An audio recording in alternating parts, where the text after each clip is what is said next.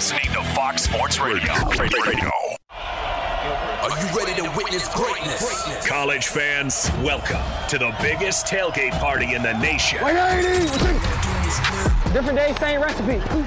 Fox Sports Radio's Countdown to Kickoff, presented by BetMGM, the king of sportsbooks. We're setting you up with the information you need to watch your team win. Let's go! We're here to break it all down. Let's go. This is Fox Sports Radio's Countdown to Kickoff, presented by BetMGM. Now, we're live from your tailgate. Here's Brian Noe, former Penn State All-American Rich Ornberger, and PicksWise lead betting analyst Jared Smith. Oh, what's going on, everybody? Welcome in here. I'll tell you what, fellas, I think our goal is to have a show today and a football Saturday that is not the equivalent of the Los Angeles Lakers. I think we should have that as a personal goal of ours. Just heard Ilo on the update say, 2-10 on the season. Ouch. Worse than Colorado. You know, by the way, just off the top of my head, that leads to an interesting question. Who would you say is the Lakers of college football this season? A team Colorado. with big expectations. No, I'm just kidding.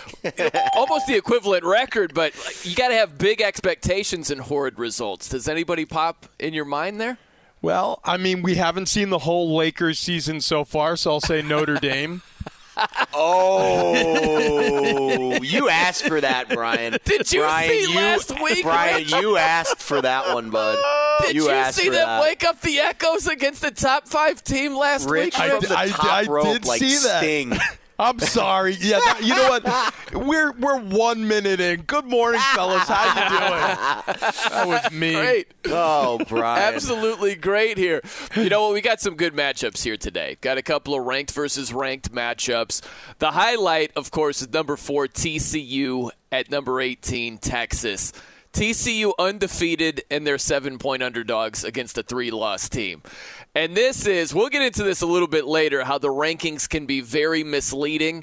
But first off, in this particular matchup, what stands out to me, many things do, but one of the things that stands out to me, Texas has started fast and TCU has started slowly. TCU actually has 4 come-from-behind wins when they trailed in the second half. So for an undefeated team, the question is, how long can you sustain that recipe of success? It's going to get tough down here down the stretch, especially when you near that finish line of getting a college football playoff berth. Sometimes you grip a little bit tighter. So I'm really curious if this repeats itself today. Wouldn't be surprised at all if TCU faces a deficit in the second half as well. Yeah, you know, it was Bill Parcells who used to say you are what your record says you are. And, at this point in the season, week 11 of the college football season, if you're a slow-starting football team and have been for 11 weeks, well, chances are you're a slow-starting football team. So you're right, Brian. I mean, those chickens can come home to roost against better opponents. And Texas, if there is a team on the schedule which will or can derail the Horned Frogs, it's the Longhorns, right? They're one of the last 4 undefeated football programs in the country, and they're alongside Georgia, Ohio State, and Michigan. None of those are surprises. All of them were ranked in the top 10 in the AP preseason polling. Now, we know that the polling is what it is. It's not an accurate science. But say what? On a yearly basis, it's somewhat 70, 80% accurate as to those teams that are going to either be 1-loss, undefeated, or 2-loss teams, and they're going to hover near the top 10 for the remainder of the season. TCU wasn't even getting votes. They weren't even one of the 47 teams that even got 1 vote to be included in this ranking in the preseason. So they've come out of nowhere. They've been able to sustain. This is going to be their best chance to get knocked off that platform here down the stretch of the season. Brian, you nailed it, too, with the eye test on TCU starting slow. 2-9 against the spread in the first half. Wow. So, not great. So not Texas great. first half, huh?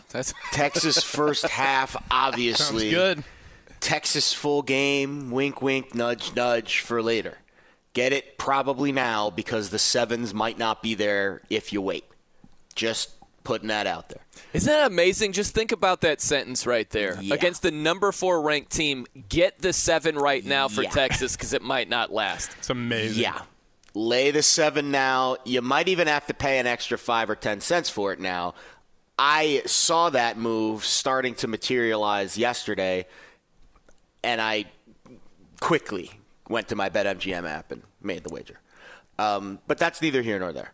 What is here nor there? We've been down this road before, guys. Last week, the number 1 team in the country, 8-point underdogs, closed around 10 to the number 3 team in the country. What happened in that game? Now, I don't think this game is going to have the same vibe to it as that one did, which was literally one team, Georgia, just pummeling Tennessee into submission.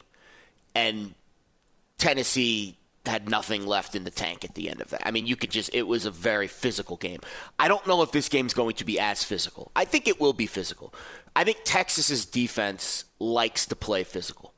And I've said his name multiple times on the show this year, and I've rung the bell for this guy all season. And this is the game where it will matter more than most. Gary Patterson's experience and savvy and guile on the Texas staff will pay off in this game, I think, more than any other game on their schedule. He knows this TCU offense better than anyone. And Pete Kwiatkowski's done a great job, too. This Texas defense is well-equipped to hold this TCU offense in check. Couple of housekeeping things. Quentin Johnson, questionable with an ankle injury, a game-time decision. I think he'll play, but how effective will he be? And how much depth does TCU have behind him at receiver if he's not 100%? The answer is not a lot. Max Duggan also a little nicked up with a calf injury. This is the war of attrition that TCU has played this year that they've been able to dodge every mine. I don't know if they're going to be able to dodge it today. I think today, especially based on the point spread, is the day that it all kind of explodes in their face. Yeah, and that's the other thing. I go back to, and we mentioned this on the podcast, Jared, the Countdown to Kickoff presented by BetMGM podcast, by the way. Check it out. I make a baseball comparison with TCU because TCU, a big part of their offensive success is the big play. They hit big plays routinely. You have 13 touchdowns of 40-plus yards this season. That's the most in FBS.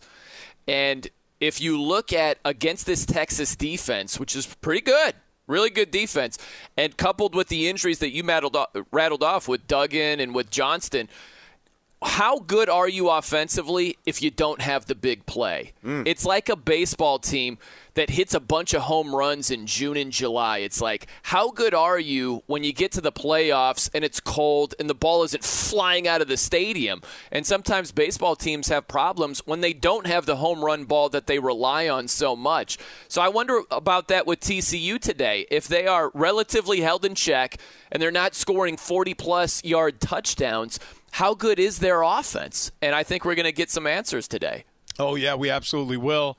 And it's a good thing to point out that TCU really does rely on their downfield offense, and the best way to battle that is with the big guys up front, and Texas's defensive line is one of the best units in the country. They're the fourth best pass rushing.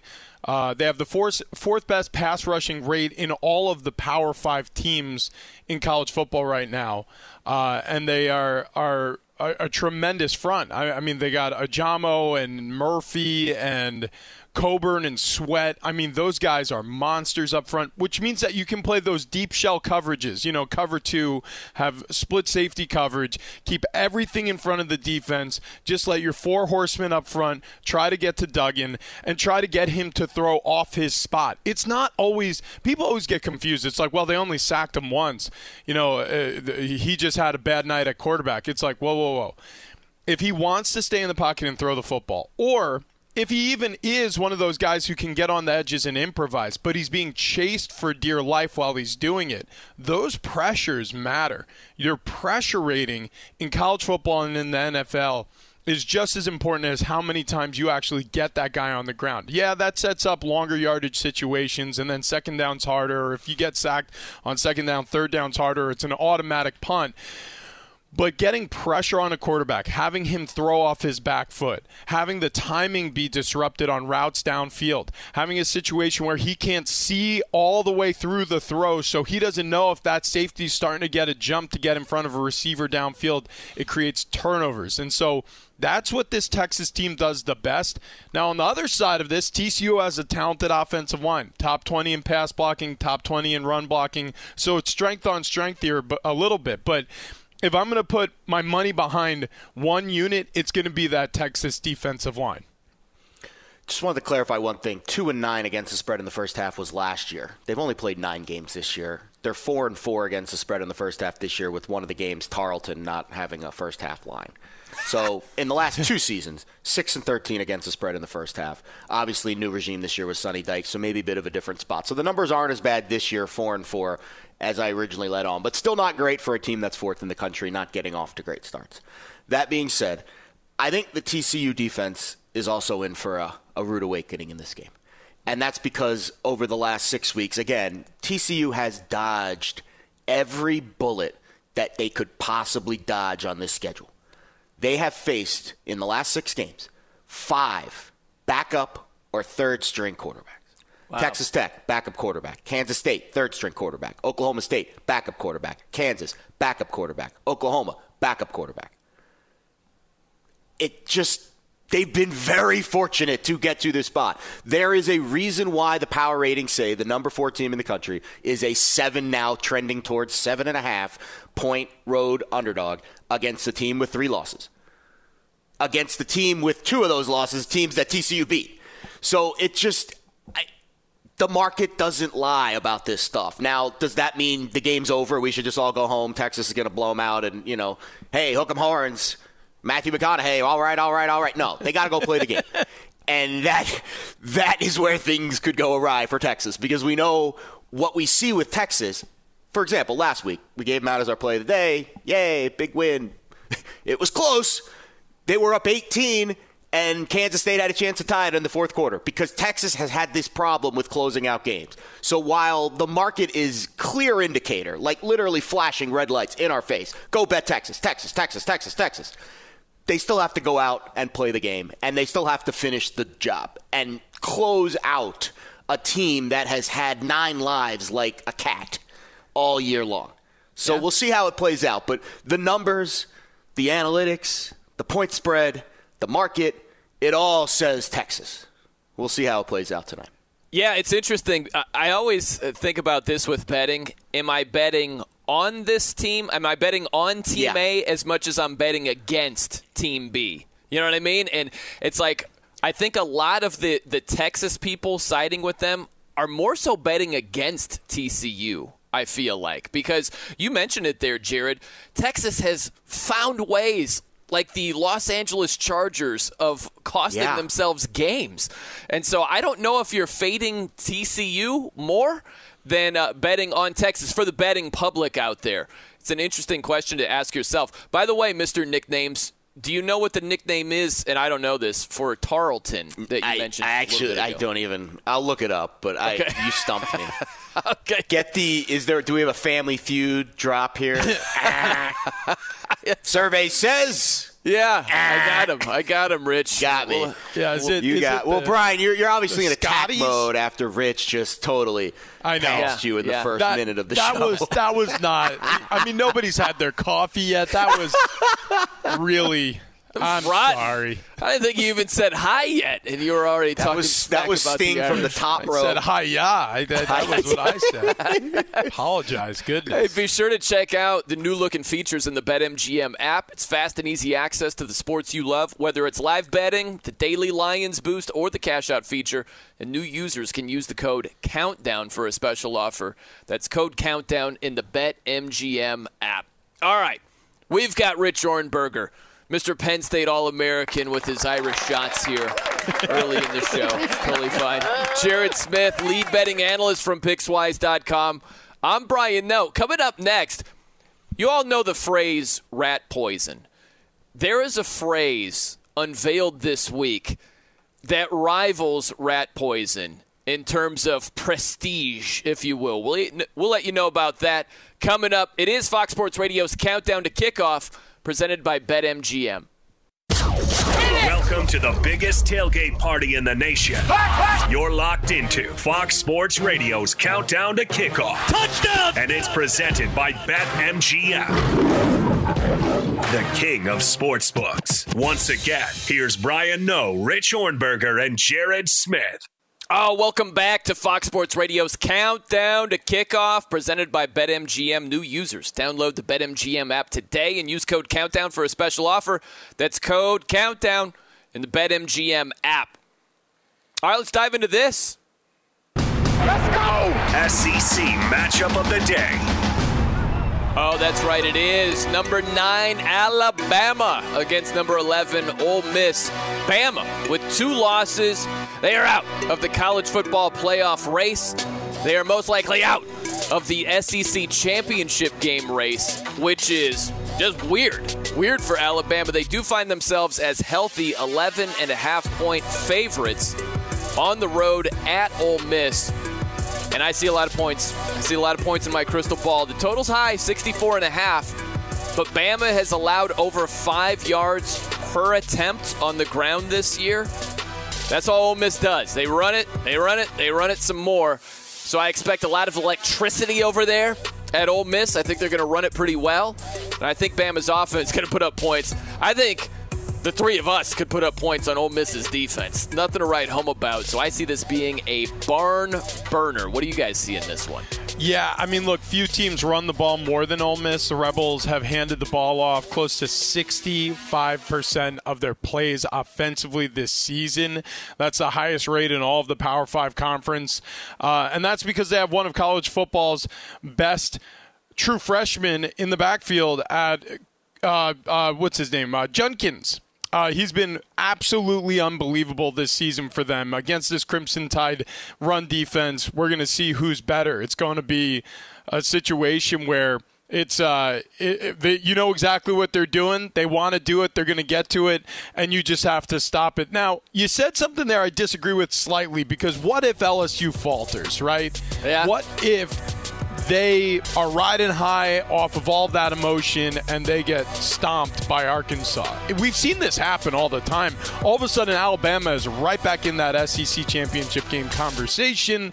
So, yeah, you're not in control of your own destiny here like we normally are used to seeing Alabama, but they know what's at stake here, because any slip up from the Tigers vaults you back to the top. So it's an important game, and I think Saban, when he's on the hunt for a victory, he typically gets them. This feels like a different year for Alabama, but yeah, that run game for Ole Miss, that is no joke. Yeah, a couple things here. That Arkansas-LSU game is fascinating. It's huge. That line's a little tighter than I think I would have expected for LSU coming off. Letdown City, baby. Yeah, I don't want to get too much down the rabbit hole there, or I guess the hog hole. But maybe we can address that one at a later time. But when it comes to Alabama, so this is like the spot for Nick Saban. 5-0 against the spread in his last 5 games off a loss, covering by almost 2 touchdowns, including just a beatdown of Mississippi State earlier this year in this exact same spot. And I don't think the Bulldogs were even close to sniffing the end zone in that game until the final drive. I mean, that was just obliteration from the start. Now, Mississippi State's a different animal than Ole Miss because of just the offense that they run. Mississippi State's offense is like the perfect offense for Alabama to defend. I don't know if Ole Miss's offense is as easy to defend because of how physical they are at the line of scrimmage. And let's be honest, Alabama's defensive numbers are a little bit below the expectation. Their defensive line outside the top 40 in adjusted line yards created, outside the top 60 in passing down sack rate. That is very surprising to me because they have dudes up front that get after you in passing down situations. That is what they live for. And they are outside of the top 60 in sack rate on those quote-unquote passing downs, those known passing situations. Now, Ole Miss ain't going to throw a whole bunch. So it's how can Alabama's defensive line hold up against the run. That's more will than skill, and I do think they'll be up for this game. On the other side, Ole Miss's defensive line can absolutely be pushed around. They're outside the top 80 in that adjusted line yards created category on defense. So Alabama left, right, and center, Jahmyr Gibbs, you would expect him to have a big role in this game. And I think it's fair to say that Bryce Young is a little bit banged up or something is off there. I don't know what. Maybe it's thinking about the NFL. Maybe it's just shoulder hurting and he's not as willing to run and willing to use his legs. But there's definitely something off with his play. And I think that's something to watch this week. We'll see if it matters. We'll see if Ole Miss's defense puts enough pressure on him to make it matter. But I don't trust Ole Miss's body of work. Their schedule was completely overblown. Their best team that they played was Tennessee, and they got absolutely blasted in that game. They couldn't cover against A&M, despite the fact that they ran left, right, and center on them for 400 yards. So I don't know if I trust either of these teams right now. I don't trust Bama to cover a big number because their defense is a little bit wonky and Bryce Young's a little off. And I don't trust Ole Miss to, really stay in this game with their physicality. So it's all about Lane Kiffin and Nick Saban, right? It's always what comes down to those two guys. Which one has the better day? Always comes back to that. And that leads to what Lane Kiffin said. He had a gem this week. Of course, we all know about rat poison. Nick Saban has made that phrase very famous, where it's basically talking about everybody's giving you your flowers. Like, oh, Alabama's the greatest. Oh, Alabama, who's going to beat them? And he says that gets into your head. You start thinking you're awesome, and then you let your guard down, and you lose. That's rat poison. Lane Kiffin has said the opposite of that. Now Alabama is down. They've lost 2 games already. They need help. Even if LSU stumbles today against Arkansas, due to the head-to-head win, LSU's still ahead of Alabama. You need LSU to lose twice in the SEC if you're Alabama. So you have to wonder what the motivation is for Alabama in territory that they're not used to. They're not used to having 2 losses and being relatively out of the SEC title game picture and clearly out of the college football playoff picture. And so Lane Kiffin said that's goat fuel. I love that. It's right up there with rat poison.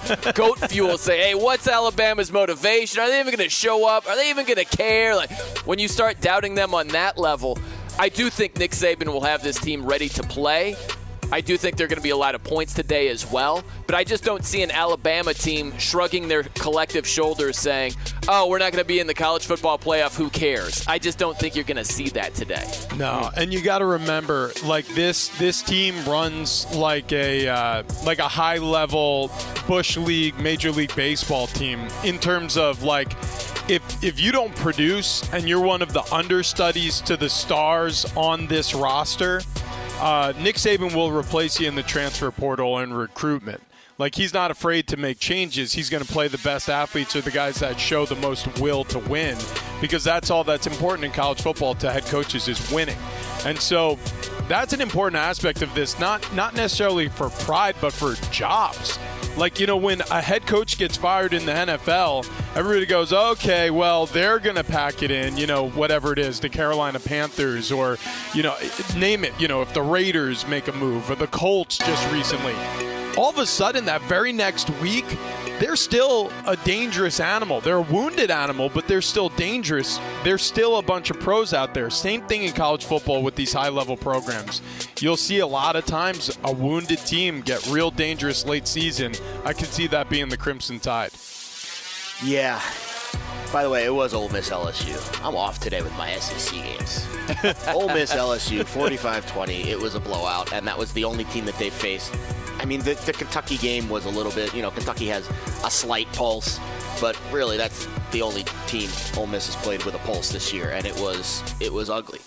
It was ugly. It's a Jaden Daniels fest in that one. Yeah. Yeah, and listen, I think it's fair to look at Alabama's offense and say they can absolutely do that, because Jaden Daniels and there's not a huge step up from Bryce Young. I think Bryce Young is better, but not infinitely better. I think maybe LSU's got some better weapons on the outside. And I could absolutely see 45 being the floor today for Alabama's offense. That being said, the Kiffin thing was fascinating. And again, this is the gamesmanship that goes into these matchups, because the one thing I love about the SEC is every game is like an NFL game. And when I say that, the preamble to it, the amount of coverage, for example, and Rich, you experienced this. At Penn State, it was like this for a little bit. Those press conferences midweek on the big weeks, there's 100 people in that press room. Yeah. You don't see that at every program in the country. It's only a select few programs that have packed press rooms for these these midweek press conferences that are, pretty sleepy in terms of actual meaning. But because of the amount of media that covers these SEC programs, it's huge. So 100 people in Lane Kiffin's press conference this week. And, of course, everyone's asking him to kind of, dance on Nick Saban's grave. That's what everyone's doing this week. Alabama dynasty over, blah, blah, blah. And he downplayed it very well. Yep. And he did not give Nick Saban any of that goat fuel. In fact, he was the one that coined the phrase when Paul Feinbaum texted him over the weekend after Alabama lost. Because Paul was trying to get the story all, churned up, and Lane Kiffin did a fantastic job downplaying.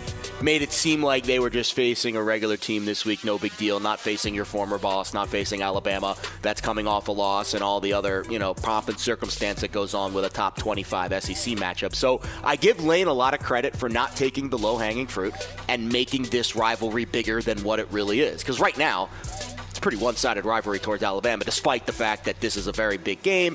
And Lane Kiffin's got all that history, of course, with the Crimson Tide. Guys, we were talking about stinky lines earlier with that Texas TCU game, right? A higher-ranked team that's an underdog. We've got another stinky line we're going to get to coming up next, but someone who's not stinky at all, especially with the sports updates. That would be Isaac Lowenkron. I-Lo with the latest. What's going on here? Got to admit, and good morning, by the way, got to admit I got a little nervous when it's around this time, you bring up the phrase stinky lines. I started leaning to my left and right, sniffing my sweatshirt just in case. But thankfully, we actually have live audio of me sniffing my sweatshirt, by the way. But thankfully, as always, you pulled a well-timed 180. We start with a college football note. Number 2, Ohio State get away without running back Travion Henderson and receiver Jackson Smith in Jigba today at Indiana. And starting right tackle DeJuan Jones, additionally, is a game-time decision. On the field Friday night, 8th-ranked USC edged Colorado 55-17. Meanwhile, up north of the LA Coliseum on Figueroa, the Sacramento Kings defeated the Los Angeles Lakers 120-114. The Lakers without LeBron James because of a groin injury, but they're now 2-10 on a 5-game losing streak. In Northern California, Steph Curry scored 40 in Golden State's 106-101 victory over the Cleveland Cavaliers despite 29 points, 10 rebounds, and 9 assists from Donovan Mitchell. Ja Morant scored 28 in Memphis' 114-103 triumph over the Minnesota Timberwolves. Jason Tatum scored 34 in Boston's 131-112 win over Denver. The Celtics now 9-3 on a 5-game winning streak. College hoops on Friday night on the flight deck of the USS Abraham Lincoln off of San Diego. Number 2 Gonzaga rallied from a 12-point deficit to beat Michigan State 64-63, and Temple upset 16th-ranked Villanova 68-64. Hold on, got to check one more thing. All right, fine enough. Back to you. Everything's good. You always smell fantastic, I-Lo. Thank you. Yeah, no one questions that. Especially in radio. That's right. Everybody smells amazing in radio, no doubt. Smells like ball. Fox Sports Radio's Countdown to Kickoff, presented by BetMGM. Let's dive into this. Let's go! ACC matchup of the day. All right, so we've got number 15 North Carolina against unranked Wake Forest. Wake Forest is favored by 4.5. A clear shot at North Carolina. The betting line, the betting public, they are like, you are the bum slayers of college football, Tar Heels. They got waxed by Notre Dame. That's the only team that's any good that they've played this year. They've barely survived. Listen to this on the road, their last 3 games. 1 by 3 at Virginia. 1 by 3 at Duke. 1 by 3 at Miami. They're barely getting by. Murderer's row schedule today. right there. Yeah, underdog today at Wake Forest. The total, by the way, is 78. And if you're thinking about the under, Little tap on the shoulder. These teams combined for 113 points last season. Woo! It was 58-55. North Carolina won. So don't be shocked if you see a lot of fireworks today as well. Yeah, I mean, this one sort of feels like North Carolina, they're going to score more no matter what. They're just going to find a way. But at the same time, Wake Forest isn't going to turn it over a million times. You know, they do melt down occasionally. But if they can keep it clean, I do think that this is just going to be a shootout, just a race to the finish line. But it does feel like if UNC is going to win, it's going to be because this offense just isn't stopped. And so, yeah, I don't know. I'm leaning North Carolina in this one. Oh, wow. Yeah. A little lean. Little Ornberger lean right there. Now, Jared, you've got a great trend for this one. Let's dive into this here. Oh, yeah. Let's get trending. As if.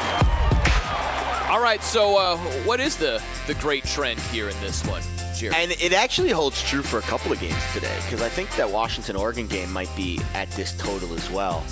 So 72 or higher totals this season and last season, the last two seasons. The under is 20-6 in those games. So I know it seems like a high total, and I get it. I totally get it. But when it's expected to be this high, sometimes it falls short of those expectations. I mean, that's a 77% trend. I know the sample size isn't that big. It's only 2 seasons. But I didn't want to go back further than that because, let's be honest, the game has continued to evolve more towards offenses with every passing year. So I think the further you go back in this trend, the less totals you'll find in the low to mid 70s, which is really where I prefer the weather to be out here in Vegas, not in the low to mid 40s, which is what it was this morning when I walked my dog. But back to the task at hand here. I mean, you kind of hinted at it, Brian. The point spread with an undefeated, a one-loss top 20 team against an unranked Wake Forest. And it's Wake that's not only a favorite, but the line's moving in their direction. The market, just like TCU, Texas, just like Georgia, Tennessee, the market kind of tells you where maybe you should be looking first. Now, again, does that mean this game's over? We should all go home. Wake's the right side. Bing, bang, boom. And Mac Brown's crying in his man cave later. No, that's not what I'm saying. You still have to play the game. But when you look at the game from a matchups perspective, I could absolutely see UNC's defense really struggling here. They don't force as many turnovers as Louisville and NC State do. And Wake's turned it over 11 times in 2 weeks. I mean, it's almost like they were putting Crisco on the ball before the game. Like, I don't know how you could justify that. Now, to be fair, the quote-unquote expected turnover margin in that stretch was significantly lower. Less than half of those turnovers were quote-unquote expected based on how the play was developing. I don't know how they come up with that algorithm, but that's what the nerds tell us here. So I question a lot of those turnovers, and I question UNC's ability to force turnovers. They've only forced 10 all season. And again, for perspective, Wake's turned it over more times in the last 2 weeks than UNC has forced all season in 9 games. So there's a balance there that needs to be struck. I don't think Wake's going to be as sloppy. I don't think UNC is going to be as opportunistic. And this Tar Heels team, the strength of schedule is bad. One of the most prominent college football ratings professors in our industry has this Tar Heels team outside of his top 40. They are not a good team. They are a team that has been fortunate with their schedule and with some of their quarterback play. Let's be honest. If Mac Brown didn't have Drake May this year, Mac Brown might not be employed still. He might have quit. I mean, he's been literally the only bright spot on this UNC team. Especially on the offense. The defense has been a disaster. So we'll see how Wake's offense plays. Maybe the slow mesh returns this week. Return to the mesh. Return to the mesh. I have a feeling UNC's not going to be as feisty defensively as the Wolfpack and Cardinals have been over the last 2 weeks. I will say real fast, I'm glad you gave Drake May his flowers. Absolutely. Because he deserves them. He's one of the best young quarterbacks in the country. Yeah. He is. Collectively, North Carolina as a squad, don't think they deserve a whole lot of flowers, but Drake May individually, absolutely. Very sound young quarterback. Very, very good. And I'm interested to see the stat lines of the two quarterbacks in this one, because they could be gaudy. Should be gaudy. So there you go. Total 78. We'll see how that goes. Okay, we are off and running. We got Rich Ohrnberger, Penn State All-American. We've got Jared Smith from Pickswise.com. He's their lead betting analyst. I'm Brian Noe. Coming up next.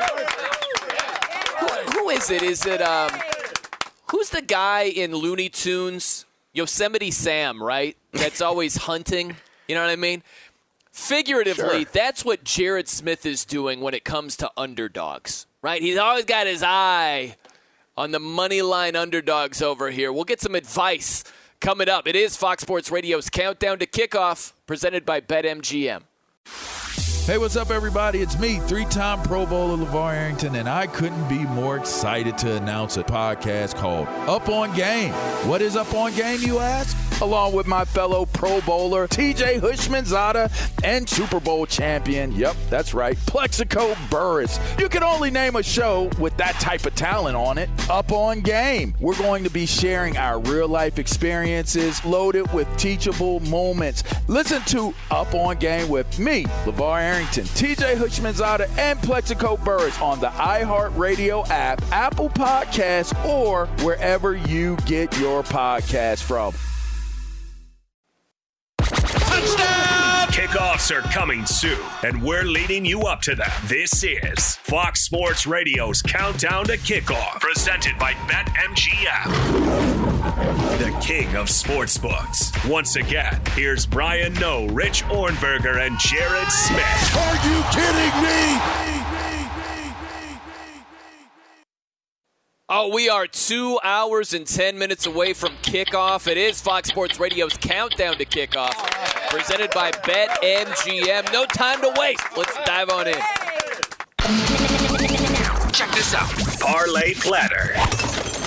Yes, our Parlay Platter is brought to you by BetMGM. Earn a $50 bonus by signing into BetMGM and clicking on Refer a Friend to invite a friend. In just a few simple steps, both you and your friend will receive a $50 bonus. BetMGM, the king of sportsbooks, the king of parlays. Jared Smith, we roll out the red carpet for you and your Parlay Platter. Maybe a little top 10 upset here, I see. Yeah, I'm taking a bit of a shot here. And listen, we're taking shots every week with these now, and our chances of hitting one dwindling by the day, by the week. But that's why we only put a little half-unit sprinkle, and that's why we like to take shots, swing for the fences, right? So this first game, Arkansas, LSU, noon start Eastern time in Pig Suey. Love the mascot, love the fight song, love all the things involved with Arkansas. This is just a letdown game, and this is one of those stinky lines that just looks a little funky. I don't have a lot of analytical reasons why Arkansas is going to win this game. I don't have a lot of, solid data points to tell you why LSU is going to lose. But the line is curiously short in a game where I would like to see a little bit more distance between what LSU just did to Alabama and what Arkansas just did against Liberty last week. So it's the classic letdown bounce back spot. Instead of taking the 3.5 points with the Hogs, we will take the money line. Yes, top 10 upset. This is obviously the biggest long shot on my card today. I like that. First of all, everyone's betting Oregon, and the line has not yet touched 14, and that makes you scratch your chinny chin because you're like, why? And we'll get into this game, I'm sure, more later. But why is Oregon getting all this money and all these bets, and we're not seeing it move towards that key number of 14? So I think there's a little bit of liability with the Ducks this week, and you know me, I like to be on the side of the sports books.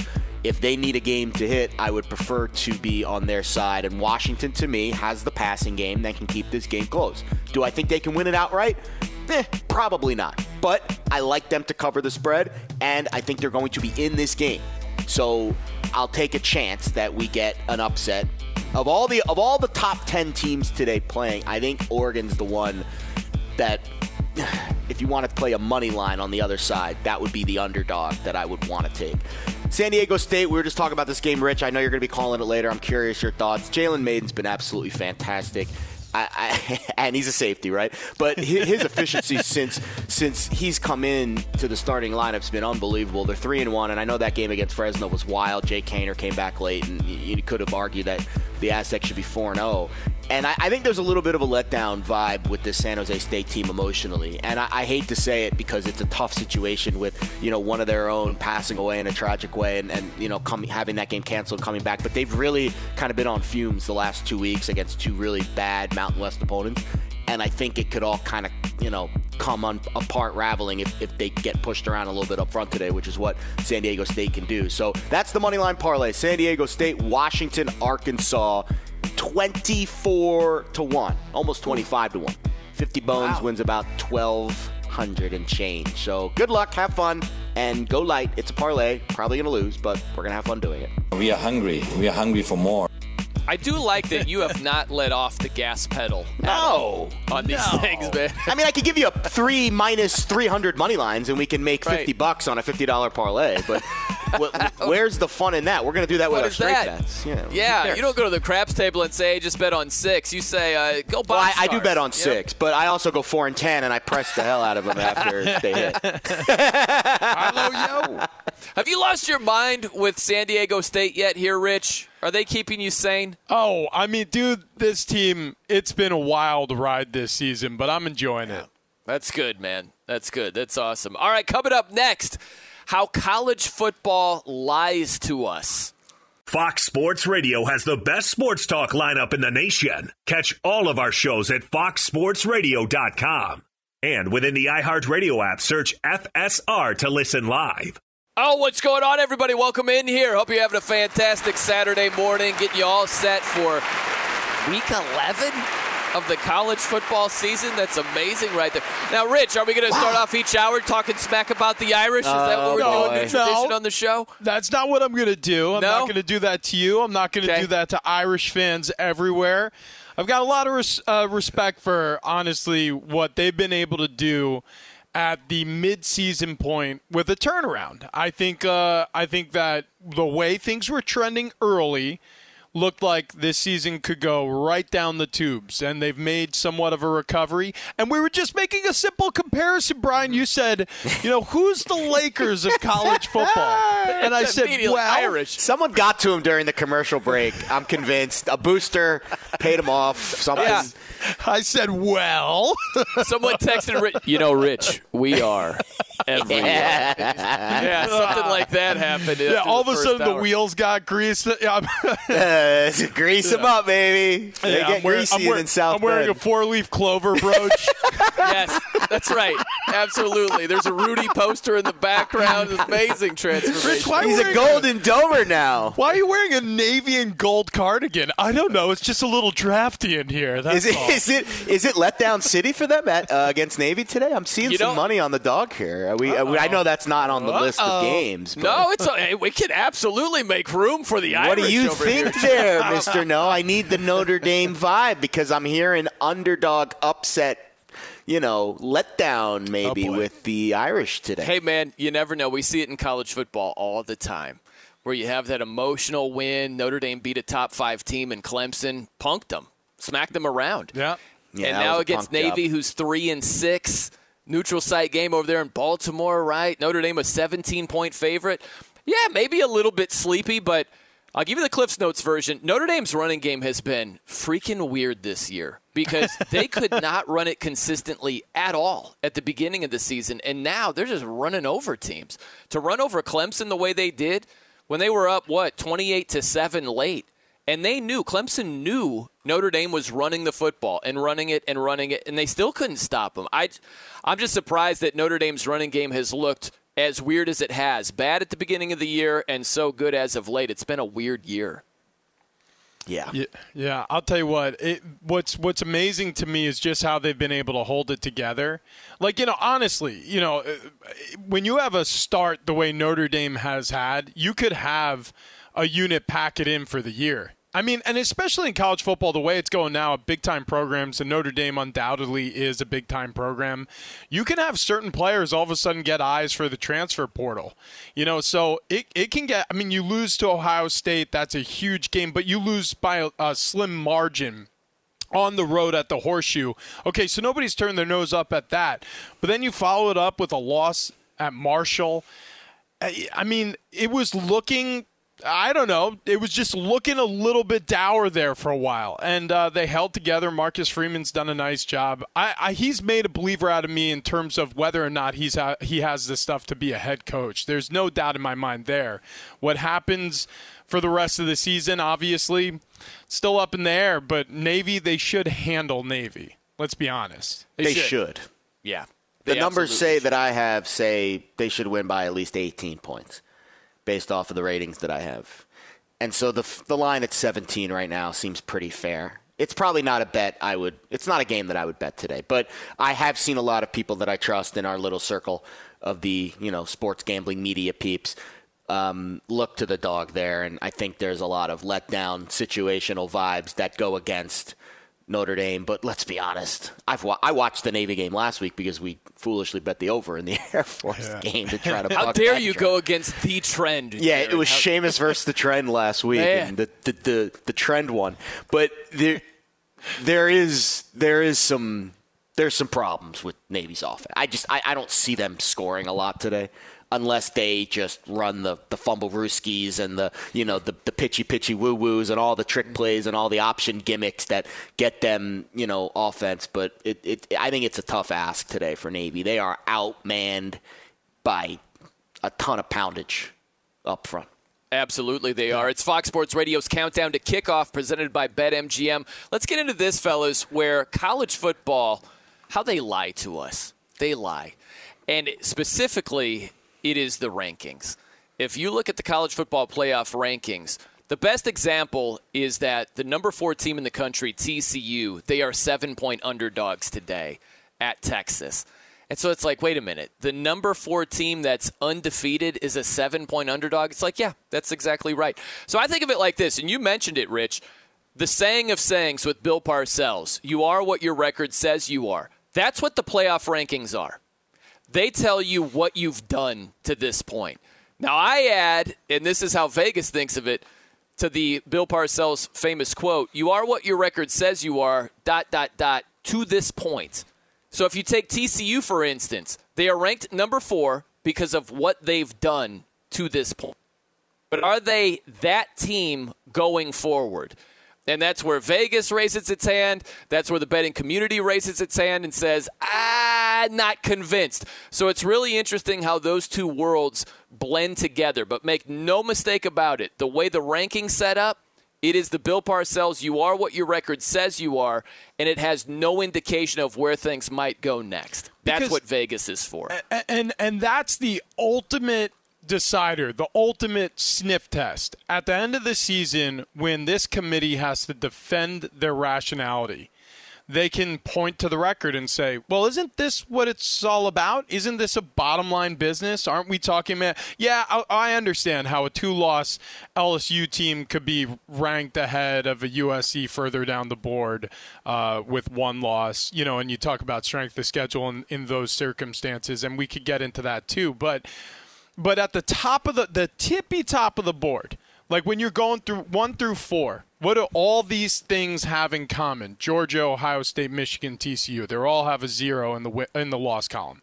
Mm-hmm. And so I just feel like if you're going to defend rationality, while at the same time, because we know that this is all made for TV, trying to generate buzz, get people like us talking about this on the radio, is TCU worthy of being one of the top 4 teams in the country? Well, we'll see against the Longhorns this weekend next. It's just it's made for TV. It's made for radio. It's doing exactly what it's supposed to do, and it's also defendable because again, that is an undefeated football team.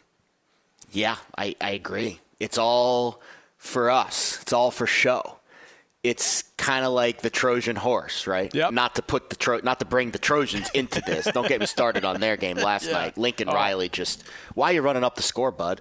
You're up 30 with 3 there minutes was a pass left. in like the final minute. They were running their 2-minute offense. That's crazy. Lincoln Riley, man. He will And not be someone denied. on Twitter was like, "Oh, well, they were trying to get live game reps against Colorado." It was Colorado's second stringers. You're better off facing your backups in practice. Lincoln had some boosters that probably had some money on the game, and I don't want to go further than that. But the rankings, if you think these coaches don't know the point spreads. Oh, please. Take your flamingo head and take it out of the sand, people. They know the point spreads. Trust me, these boosters bet the games more than we do. The rankings are all reality TV. Rich, you could not have put it better. There's 4 teams in the top 4, and they all have one thing in common. It's the only thing they have in common. That's right. because I'll be honest, if you did this in terms of the quote-unquote gambling ratings, it would be Georgia, Ohio State, then it would be Alabama 3, and then you'd have a debate for 4. Yeah, all the ratings people that I talk to have Alabama third best team in the country. Oregon, Tennessee, probably neck and neck for 4. I think you could make an argument for either. Michigan and TCU wouldn't even be in the top 5. Wow, so yeah. You just have to put that into consideration. Now, the good news is Michigan and Ohio State play each other. That takes care of one piece of the puzzle. TCU, let's be honest, I would be very surprised if they won this game today. That should take care of the other part of the equation. But there is still one very difficult thing to work out. And right now the committee is setting us up for what I think is going to be the biggest question of this cycle, Tennessee or Oregon. How do you judge those teams? How do you judge Oregon winning their conference championship in a weaker conference than Tennessee going 11-1 in the better conference and having wins over Alabama and LSU? Yeah. Really tough to grade that.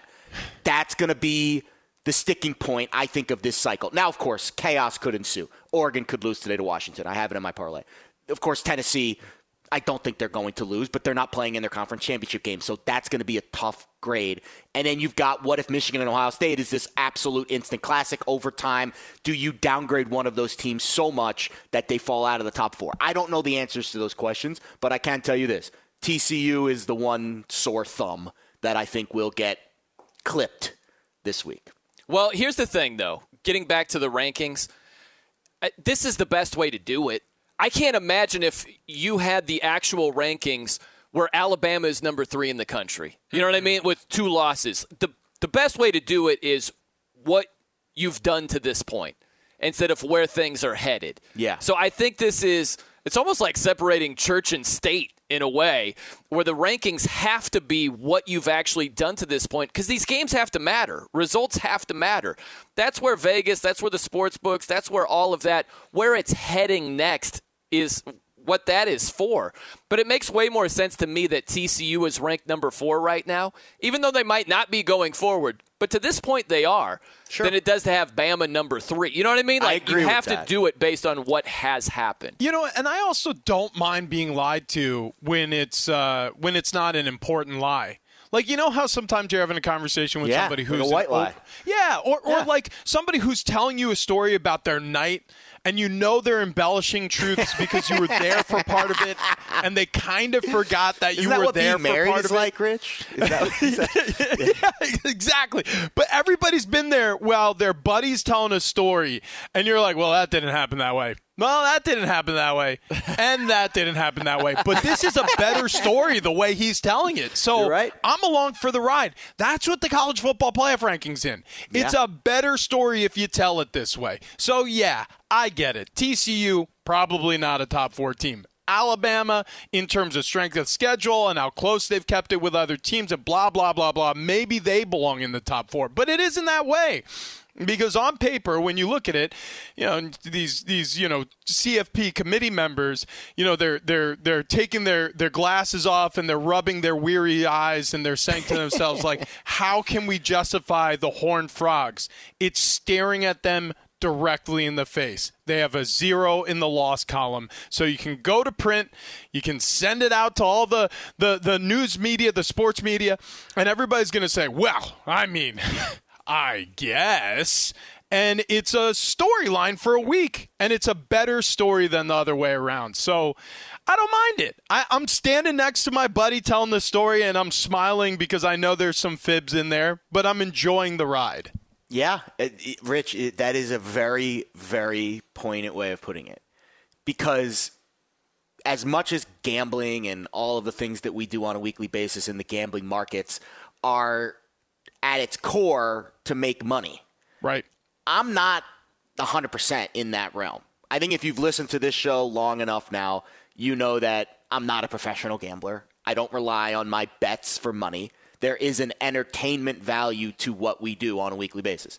And I don't think any of our listeners are 100% in the gambling space, opening up their apps every week because they're going to pay their rent with that money. They want to be entertained when they're watching the games.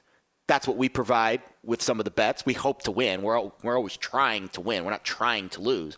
But there is a level of honesty that comes to these rankings. You're right. It is kind of this, raw, this is what it is, but it probably isn't, and we're going to get there eventually. I think the committee at their core probably knows they're naive to think TCU is a top 4 team. But you're right. There is a level of entertainment that goes along with this process that we follow on a weekly basis that I think the rankings also kind of mirror. Now, the fascinating thing here is when we go to 12 teams for the college football playoff, this problem will be alleviated a little bit because Alabama would be in.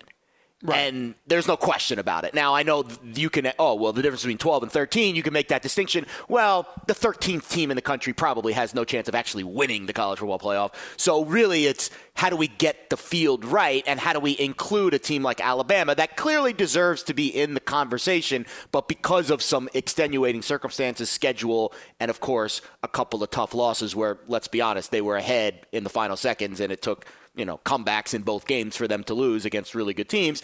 How do we get Alabama into this conversation? You can't with 4. With 12, it's an easy call to make, even though there's going to be plenty of one-loss teams left out of that 12-team playoff, and they're going to be like, well, Bama's lost 2 games, blah, blah, blah. So I think there's a lot of discussions to be had. But at its core, you're right, Rich. This is an entertainment product, and it's pretty darn entertaining when you put the undefeated team in the top 4, and then they get beat because – everyone loves quote-unquote upsets. By the way, TCU losing this week would not be an upset. I just add the little cherry on top. I was just thinking that this has to be maddening for the committee if you really think about it, because we kind of assume that they don't think about where this is headed. They might. They might not be sold on TCU going forward, but you have to rank them on where they are right now. That's what makes more sense. Pick a state of choice. We'll use Indiana, for instance. If you're driving 70 miles per hour in Indiana, if someone says, hey, where are you right now? You'd say Indiana. If you drive that speed for the next 9 hours, you're no longer going to be in Indiana. Right. That's how the polls are. Right now, TCU is number 4. They're in Indiana, right? Yeah. But if they keep driving the way that they're going, they're not going to remain there. The committee might not be oblivious to that. It's just they have to rank them where they are right now. That's the only way you can do it, really. Yeah, the story's unfinished, and you got to give credence to consistency because they've been consistent on this. They rate and value having an undefeated season higher than most other intangible qualities about football teams. Like, well, where's their defense ranked? Well, that doesn't matter. Well, it does matter. Yeah, it does if they had the same record or one. If we were comparing them one loss against another one-loss team. But they have something that those one-loss teams don't have, which is an undefeated season. And they've been consistent on that. They've always rated undefeated teams in Power 5 conferences ahead of the rest of the pack. And we saw with Cincinnati, even a Group of 5 team can elevate if they keep it perfect. So they've been consistent on that point, and I'm not saying it's pretty or it's right or it works. It doesn't. But it is entertaining, and I think that is the same way bettors and sports books are looking to make money.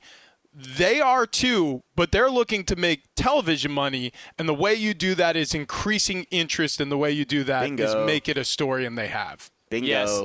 Hey, every time you make a wager at BetMGM, you earn BetMGM rewards points that can be redeemed for things like free bets and risk-free tokens. They can also be converted to MGM rewards points that can be used towards dining, shows, and hotel rooms at over 20 MGM resorts.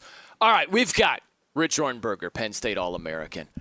We've got Jared Smith, lead betting analyst from PicksWise.com. I am Brian Noe. Coming up next, we'll do a little hurry-up offense, huh? A lot of games on the slate today. Some quick notes on a few of them, including maybe the best team in all the land. How many points does their opponent score today? We'll have that for you. It's Fox Sports Radio's Countdown to Kickoff, presented by BetMGM. Welcome to the biggest tailgate party in the nation. You're locked into Fox Sports Radio's Countdown to Kickoff. Touchdown! And it's presented by BetMGM, the king of sportsbooks. Once again, here's Brian Noe, Rich Ohrnberger, and Jared Smith. It is Fox Sports Radio's Countdown to Kickoff, presented by BetMGM. Earn a $50 bonus by signing into BetMGM and clicking on Refer a Friend to invite a friend. And in just a few simple steps, both you and your friend will receive a $50 bonus. BetMGM, the king of sportsbooks, the king of parlays. All right, a couple of quickies here, guys. The number one team in the country, Georgia, at Mississippi State. You got Georgia, healthy favorite over here, favored by 16.5. The question I have, Mississippi State's offense against another outstanding defense, how many points did they score? Because they have not scored a lot of points against better defenses, especially against Alabama. Only 6 points scored. That was at the very end of the game to avoid a shutout. Against LSU, only 16 points. Against Kentucky, only 17 points. So against Georgia today, I can't expect the Mike Leach offense to be exactly prolific today. Yeah, I will say this, though, about Mississippi State's defense. Defensive coordinator Zach Arnett. Difficult defense to prepare for.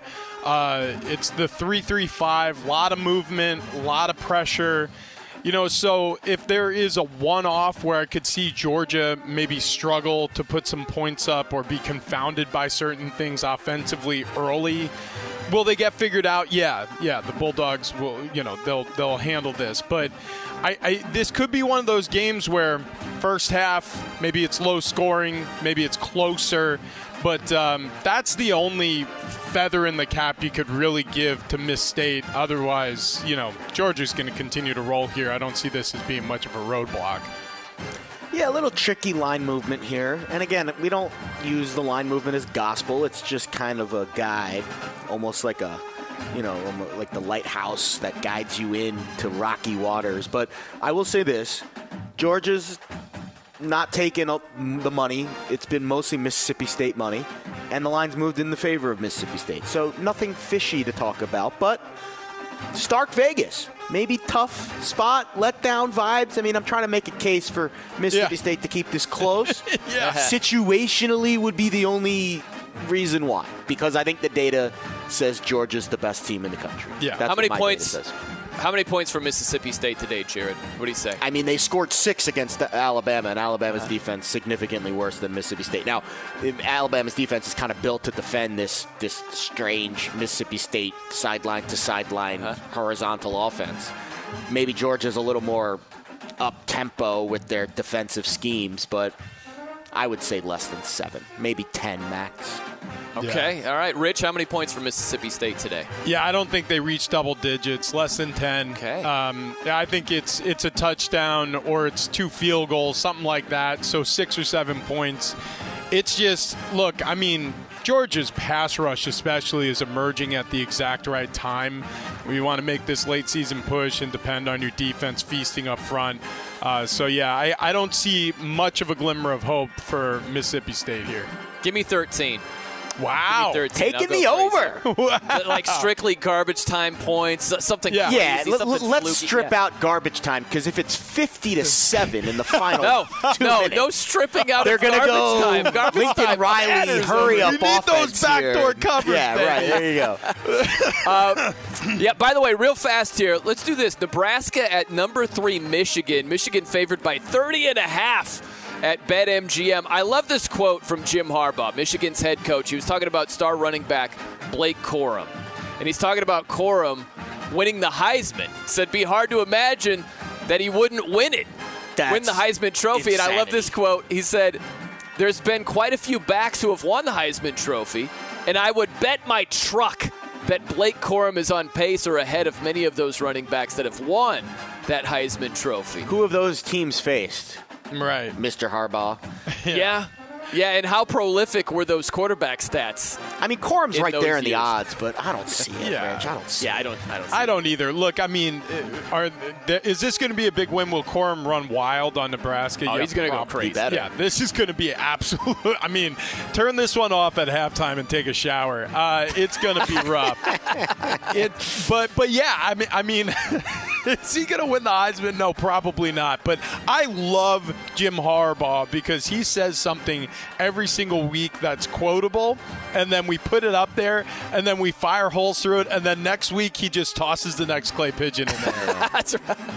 What do you think Harbaugh's do you think he drives a Ford F-150? I don't want to ruin any sponsors that Fox has, but what kind of truck? Chevy? Is he a Chevy guy, a Ram, GMC? Something with a dual axle. And Something with a Hemi? Yeah. I don't know. I'm pulling stumps out of the ground in my backyard. What are you doing with You your just see him driving around Ann Arbor in his 8-cylinder Hemi. I would like one of those little 4-cylinder trucks, like the small. What are you, a Prius guy there, Brian? Yeah. No, I'd like the Prius of trucks. Like a Ford Ranger? Yeah. Let's just leave it at this. The line in this game went from 24 to 30. Oh, so Blake Corum probably sitting at halftime Yeah. because let's be honest, Michigan's got bigger fish to fry. They actually have a big game next week against Illinois. Oh, really yeah. big game. Yeah. That'll be a good running back showdown in that one next week for sure.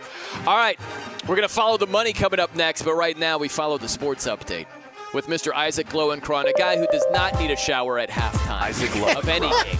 Ilo, what's going on, buddy? We actually have a Jim Harbaugh truck update for you coming up in just a few moments. Love it. We will start by getting you ready for today's action. Second-ranked Ohio State running back Travion Henderson and receiver Jackson Smith-Njigba out today at Indiana for the Buckeyes. Starting right tackle DeJuan Jones is a game-time decision. On the field on Friday night, 8th-ranked USC defeated Colorado 55-17. In the NBA on Friday night, the Sacramento Kings defeated the Lakers in Los Angeles 120-114. Lakers without LeBron James because of a groin injury. They're now 2-10 on a 5-game losing streak. Steph Curry scored 40 in Golden State's 106-101 victory over the Cleveland Cavaliers. 34 for Jason Tatum as Boston bested Denver 131-112. The Celtics on a 5-game winning streak. They are now 9-3 overall. In Major League Baseball, ESPN reported this morning that Houston Astros reliever Rafael Montero has agreed to a 3-year, $34 million extension. Now, here's the Jim Harbaugh truck update. Picture it. 1970. Jim Harbaugh was hit by a mail truck. What? Oh, no. What? He was 6 years old. He was chasing a ball into the street. Wow. And he got hit by a mail truck. He broke his leg, had a cast on. But here's the rest of the story, as the late Paul Harvey would say. Let me see if I can do my math right. 47 years later, he reunited with the guy who hit him. Stop it. Stop. The guy who hit him. How do you find out that nugget? Did he hunt them down? Was it like a... That's crazy. What? And here's the other thing. The guy who hit him turned out to be a life insurance salesman. Obviously. And he tweeted an ad for the guy's life insurance company tweeting out his phone number. So this story has more twists and turns than the college football playoff. Indeed. Back to you. That's your Jim Harbaugh truck update. Great stuff. That was outstanding. Fox Sports Radio's Countdown to Kickoff presented by BetMGM. We cover all bases over here. Shout out to Isaac Lowenkron right there. Let's dive into this now. Follow the money. Real good money. All right, we are following the money with Seamus McGee, our friend here, team lead of sports trading at BetMGM, does a fantastic job. Good morning, Seamus. I always want to know what stands out to you more, and you've done a great job of detailing the woes in college football, right? Like, whoa, this line, or whoa, this line movement. What is catching your eye today? I think it's the game. It has to be the game of the day with TCU at Texas. It's not every day you get the number 4 team undefeated on the road catching a touchdown. And we're still seeing some money coming in on the TCU money line and a pretty balanced book, I'd say, on that spread. There's nothing really sharp about this game, but I'd say some public money is definitely coming to the TCU money line. But that's definitely one that caught my eye just from the jump right there. That's interesting, Seamus, because I would have expected Texas to be the sharper side in this spot. And I guess the follow-up would be, is the committee right on TCU? Because I heard people on some other networks say that they should be on upset alert this week. And let's be honest, that they need to look at the point spread because TCU can't be on upset alert as a 7-point underdog. But is it possible that maybe there's a little more love in the market for the Horned Frogs than I give them credit for? I'll always trust the betting market's opinion over the college football playoff committee. And this line tells you, I think Texas is a better team than TCU. But, when it comes to the committee's job, I think they do have to be fair at some point. This is an undefeated Power 5 team. If they run the table, they're going to go to the playoffs. No matter how much better Alabama is than TCU, they're going to get the spot over them. That's just the way it is. But so while I think the point spreads should matter a little bit to what the committee thinks. Like, what do you think the line is going to be in this semifinal game, for example? But in a way, that's also not really their job. So it's a little bit of give and take.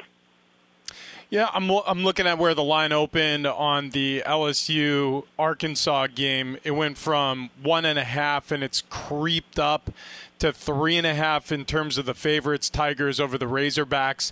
So the market doesn't believe in the emotional letdown for LSU after the big win over Bama. Do you? I certainly think it's a thing because LSU's back on everyone's radar. Everyone's ready to write off Brian Kelly as soon as they lost week 1 to Florida State. But then they got smashed by Tennessee, but they've quietly picked up some good wins. The Ole Miss win was big. The Alabama win was huge. Now they're back on everyone's radar. And I think there's certain teams the public just falls in love with, like brands. LSU, and whenever LSU is good, people love them. They're going to want to bet them. So I think you're definitely seeing that. We're going to need Arkansas pretty big. Missouri right now is still our biggest need against Tennessee, but close behind them is Arkansas. A lot of action coming in on this game. He's Seamus McGee, team lead of sports trading at BetMGM. I don't know if this question makes any sense, Seamus, so you can smack me around if it doesn't. But how often do results from other games affect the bets here and now? And I just have Tennessee in mind, where earlier in the season they were a big underdog against Alabama, and they won. So there was money line money coming in on them. Just last week, they were a big money line underdog, and they got smacked around by Georgia. So does that have any impact on this TCU-Texas game, impacting the money line money coming in on TCU? It's hard to ignore previous results like that. But then again, it's also apples and oranges. Tennessee plays in the SEC, Alabama's and Georgia's in there. And the Big 12 is just it's a mess right now, the Big 12, where somehow after about 9 or 10 weeks, we have TCU sitting undefeated in first place. The market kind of agrees that Texas is probably a top 15, maybe a top 10 team in the country, really, that they just haven't been getting any of these results to go their way. But it is a little. I understand the question, but it's a little different just because TCU is a completely different team. Mm-hmm. Yeah, if you take the whole body of work with Texas, the games that they lost were heartbreakers. Games that they had leads in, games that they were controlling the tempo in, games that their starting quarterback got hurt in. And I think you have to look at that whole body of work. At least the ratings have to account for that, whereas the College Football Committee can just look at the standings and say, Power 5, undefeated, let's put them in. And again, it will shape itself out today. I think will be the first notch in that belt. Speaking of a mess, the ACC is an absolute mess. And I think this Wake Forest-UNC line is evident of that. UNC is 8-1, undefeated in the conference. They are on the road against a team that has turned it over 11 times in the last 2 weeks and have looked absolutely lifeless. Yet not only is the bad, lifeless team favored, the line's moving in their direction. I'm assuming we're seeing a lot of unranked favorite vibes where the market's telling you Wake Forest is the right side in this game, Seamus. Am I wrong? You're definitely right. It's pretty much been all Wake Forest, at least on the money line coming in, and then a slight majority on the -4.5 coming in. But we definitely took sharp money on -3.5 earlier in the week. And the sharper side is even on the over in this game. We opened up 76.5, and just today this line's crept up to 79 now. So wow. Defense optional down in North Carolina 80 today. But now pop up. Wow. It's 79 and climbing. So but I think you're definitely right with the line thing with Wake Forest. It's definitely sharps and squares on the same side in this one. Seamus, you mentioned that LSU is a team that doesn't surprise you that people love to bet on when they get hot. Is there a team or teams this season that you've seen an atypical surge in the handle on them, right, that surprised you because they're not usually a popular team at the window? Oh, it has to be the Jayhawks this year. It was Kansas. This is probably I said in the office today, this is the first week, I think, this year we haven't desperately needed whoever's playing Kansas to win. And it's a weird spot, too, because they're still pretty alive to make the Big 12 championship game, but they're catching about 3.5 at Texas Tech. So it's a strange low handle on that game. I guess it's just basketball season now, so everyone's kind of forgotten about it. But before you go, Seamus, how do we get rich today? What's the play? Yeah. So I flew a little too close to the sun last week with my Service Academy. Run against the Service Academy trend, Seamus. It was shame against the machine. Seamus on you. So I think I got to give the people what they want with an FCS, FBS game. Let's do it. And I'll go a little different than what I usually do. I'm giving New Mexico State laying 3 touchdowns against Lamar today. Wow. Oh, okay. Stay with me here. They tragically had their homecoming postponed against San Jose State. Yeah. They get a bye, then they get a huge win last week over UMass on the road. They come back. It's a de facto homecoming game. Lamar is not a good FCS team. They're 1-8 on the year. And I think it's just going to be, for the fans in attendance, it's going to be an atmosphere where they're going to really want to, win this game. I think they're going to want to run up the score. Okay, that's the play. Let's go with New Mexico State. Love it. Seamus, always appreciate your time, man. Enjoy the day. We'll catch you later. Thanks, guys. Thank you. Seamus McGee, team lead of sports trading at BetMGM. Awesome stuff. All right, we've got Rich Ohrnberger, Penn State All-American with a shaved clavicle. We've got Jared Smith, lead betting analyst from Pickswise.com. He's got 2 equally non-shaven clavicles, right? I'm Brian, no. Do you ever think you'd be described like that, Jared? Here we are. He's got really equal collarbones. I haven't shaved. I don't shave, period, anymore. So I'm kind of a Grizzly Adams these days. Very nice. Hey, coming up next, the start could be way different than the finish. We'll explain. It's Fox Sports Radio's Countdown to Kickoff, presented by BetMGM. I'm rich and I'm dead sexy. Touchdown! Kickoffs are coming soon, and we're leading you up to them. This is Fox Sports Radio's Countdown to Kickoff, presented by BetMGM, the king of sportsbooks. Once again, here's Brian Noe, Rich Ohrnberger, and Jared Smith. Are you kidding me? Yes, it is Fox Sports Radio's Countdown to Kickoff, presented by BetMGM. Be sure to follow BetMGM across all socials at BetMGM. Let's dive into this. Here we go! Not live yet, live betting. Ready, go! All right, so we're forecasting here. We're thinking of how these games might start off, where we could take advantage of in-game lines, right? Making in-game bets here. So, Jared, we'll start with you quickly. Anything you're forecasting today, which game you have your eye on? I mean, I think it's that total, right? The Wake-UNC game. Yeah.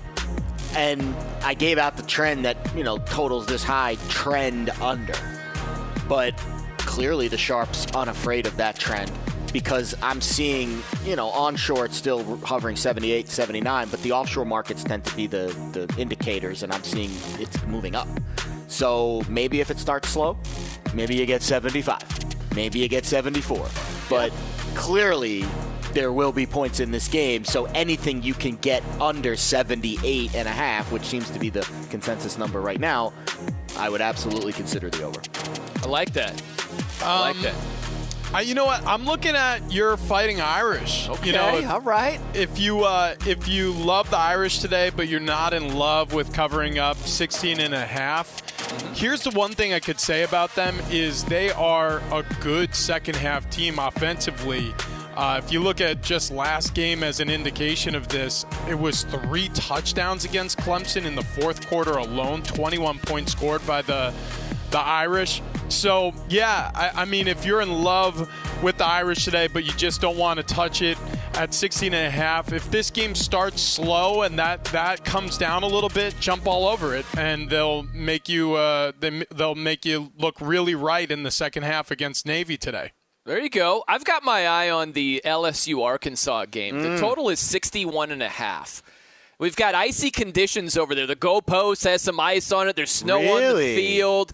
Yeah, so I'm thinking possibly an in-game under. Maybe this game starts fast, and it just starts to slow down. LSU, emotional win last week. Maybe they aren't as sharp.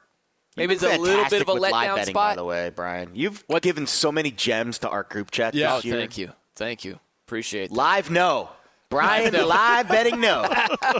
Changing my Twitter handle, absolutely. All right, coming up next, the coach that was a joke at the beginning of the season. Not anymore. We'll have details. Fox Sports Radio has the best sports talk lineup in the nation. Catch all of our shows at foxsportsradio.com. And within the iHeartRadio app, search FSR to listen live.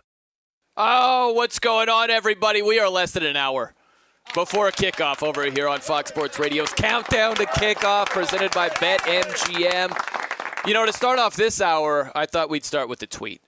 Jimmy checked in and said, not Sam, it's Elmer Fudd, who's always hunting. I had a tease earlier in the show. I went Yosemite Sam. Isn't Yosemite Sam hunting, though? I know he's got the guns and he's shooting the floor. Is he not hunting, though? No, he's more of the rackin' frackin' varmint. That's Yosemite Sam. Oh yeah, he's the gunslinger. He's like the wild West. Big old mustache. The 10-gallon hat. Fudd. Now he's after.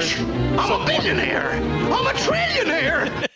I don't know what that was. That was Yosemite Sam. That was Yosemite. Okay. And Fudd, he's hunting wascally wabbits. That's right. Right.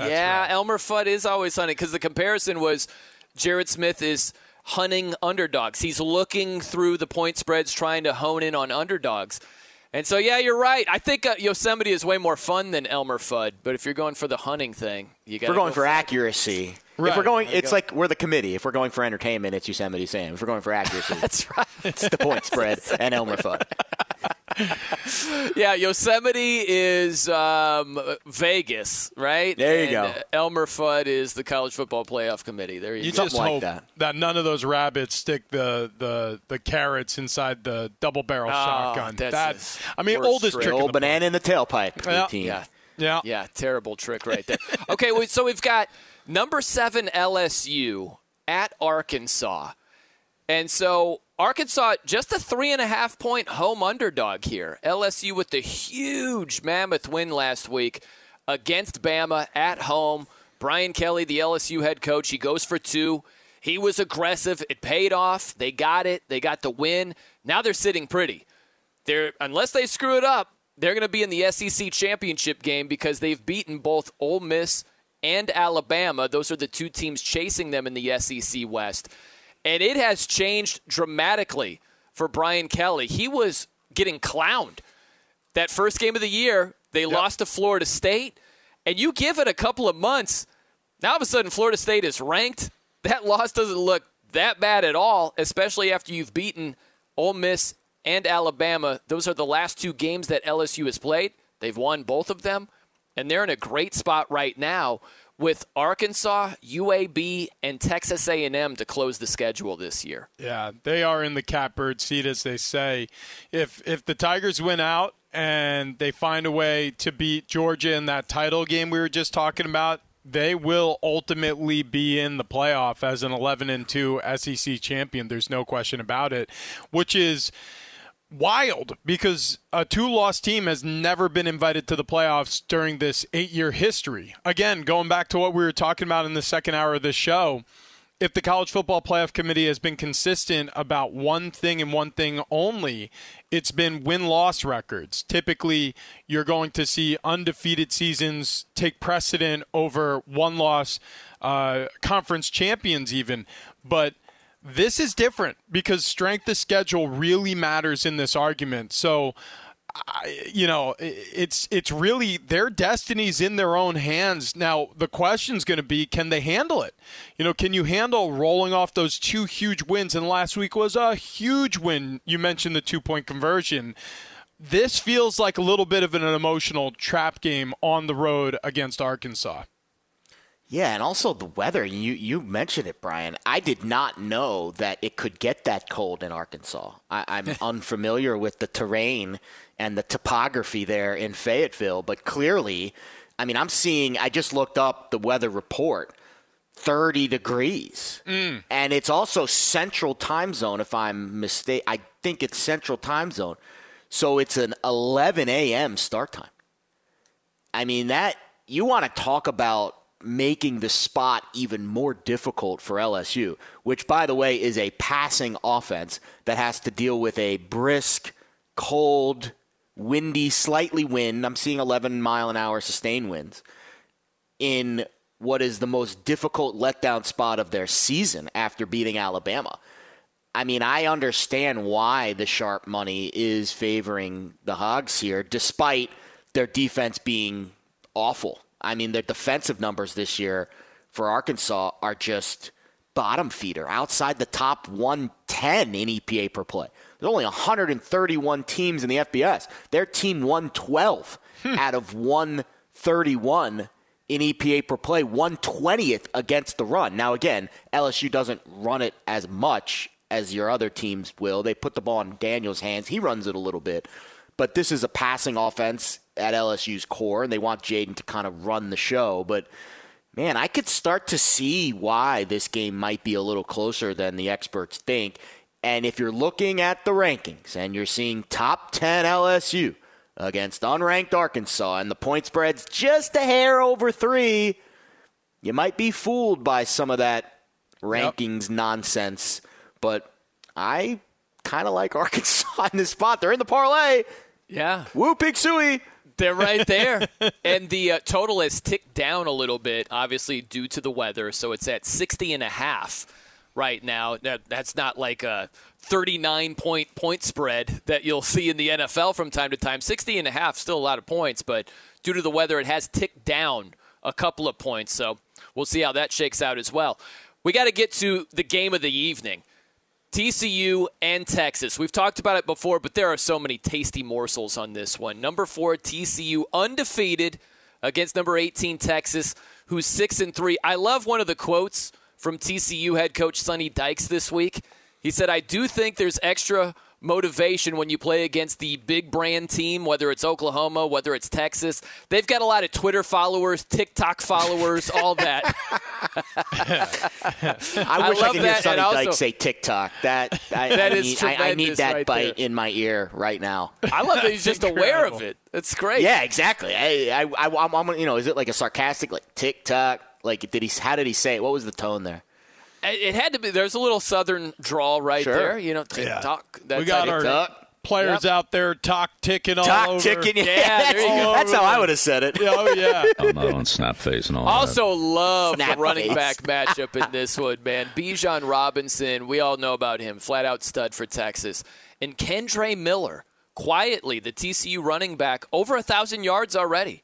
He's only 120 yards behind Bijan Robinson. That's it. So Kendre Miller, he could be a big factor in tonight's game as well, depending on the health status, like you guys have detailed. Duggan, a little bit, not 100%, and Johnston, the stud wide receiver, he's not 100% either. So if you're able to run the ball effectively, that takes pressure off both those guys. Yeah. Yeah, no question about it. Look, it's really going to come down to the battle up front. A lot of games do, but especially this one. I mean, when you look at Texas's main strength, we talked about this a little bit earlier. It's their pass rush. It's what those four guys up front for them do. Not only in the passing game, I shouldn't underrate how well they've played in the run game too. You look at some of the advanced metrics on this Texas defensive line. In terms of average depth of tackle in the run game, it's under 4 yards, which is astounding. Because that means they're limiting explosive plays, and it's week 11 of the season, so this is a large sample size. Now, TCU's offensive line, they're good.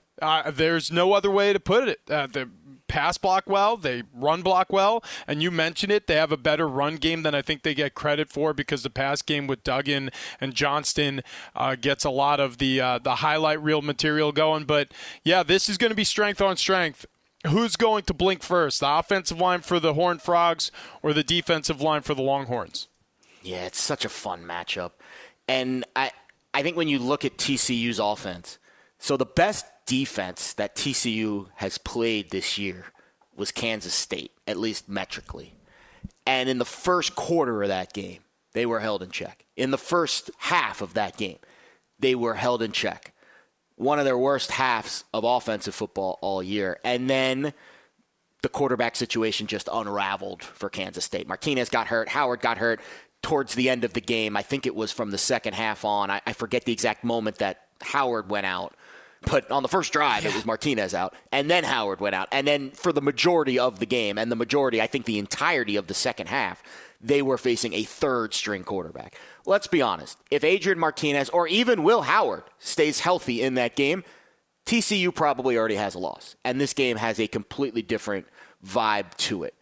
And again, they faced a backup quarterback. I got the number wrong. It wasn't 5. It was 4 of their last 6 games. The Oklahoma State game, they did face Spencer Sanders. But Oklahoma, Kansas State, Kansas. I mean, they have gotten very fortunate. And, of course, last week, Tech's starting quarterback went out about midway through the game. So there's just a lot of things that I can look at with this TCU defense and say, man, when you see Bijan Robinson and Quinn Ewers, that's talk about talent-wise, hands down, the most talented crop of offensive, I guess, besides the Alabama, running back, quarterback that you might be in the country in terms of the upside there with Ewers and Bijan Robinson. So I'm fascinated to see how TCU's defense handles that and if they can hold up, because they didn't hold up against Deuce Vaughn in Kansas State. They gave up a ton of points to Kansas. They gave up a ton of points to a lot of other offenses like Oklahoma State that I don't put them in the same ilk as the Texas talent. So I think TCU's defense, as much as their offense is going to keep them in this game, I think the defense is really what's going to push this really to the Longhorn side. I think it's a great way to look at it because if TCU is 8-1, they just have one loss, which they easily could have, as you detailed, Jared, at this point.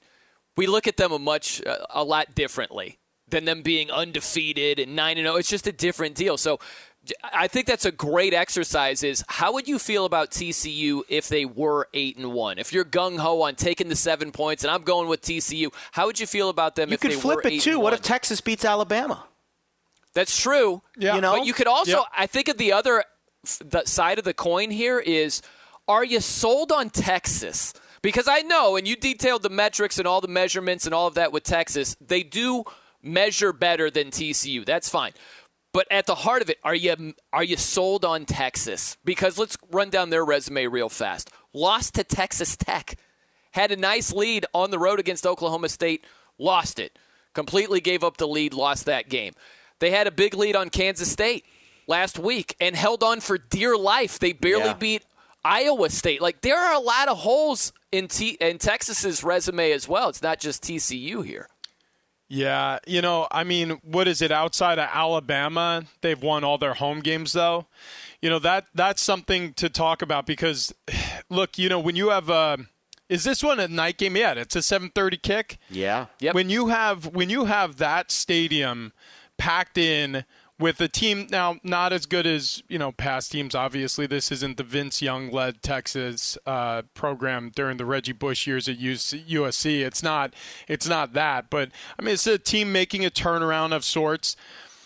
That's a tough place to win. That's the other aspect of this, especially in college football with inexperienced players and road offenses dealing with crowd noise in a packed 100,000-seat stadium. That matters too. And this is a team that went right down to the wire, and you'll have a lot of Longhorn fans complaining about the officiating during that game with Alabama, and that's their only loss at home. So there's that aspect of this too against the Horned Frogs. They got to handle the elements coming into that stadium. There's so many little things that TCU has to overcome in this game, and that's why this line is what it is.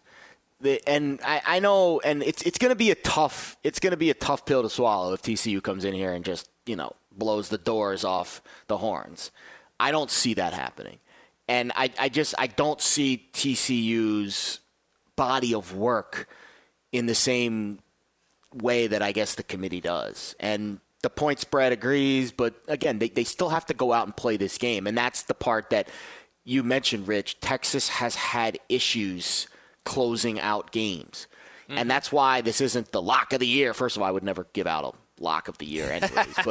but it usually the indicators here are so bullish towards the Longhorns that this would be a very large wager for me if it wasn't for the fact that I'm not making very large wagers in college football this year because of how volatile these markets are and how difficult it is to win on a weekly basis.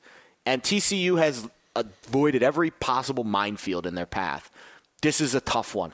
There's a lot of artillery that they're going to have to dodge in this game in order to come out on the positive side. And I think this line's going to close north of 7. I do. I'm already seeing it trend that way. I'm seeing a couple of shops at 7.5 now, and I think 7 minus 120 probably is the consensus at this stage. Hey, be sure to check out the new look and features in the BetMGM app. It's fast and easy access to the sports you love, whether it's live betting, the daily Lions boost, or the cash out feature. And new users, use the code COUNTDOWN for a special offer. That's code COUNTDOWN in the BetMGM app. We still have a lot to do, a ton to do. We've got Rich Ohrnberger. He loves to cook, the Penn State All-American. We've got Jared Smith, lead betting analyst from Pickswise.com. He loves to walk his dog. I'm Brian Noe. I love to play guitar and really? Rewatch. I know that. Wayne's World. I don't know. No, my favorite rewatchable movie is Training Day. Love Training Day. Oh, Denzel Washington. Outstanding. That is a good movie. Could watch that one on a loop. All right, coming up next, a game featuring a player that has turned in one of the most surprising performances this college football season. It's Fox Sports Radio's Countdown to Kickoff, presented by BetMGM.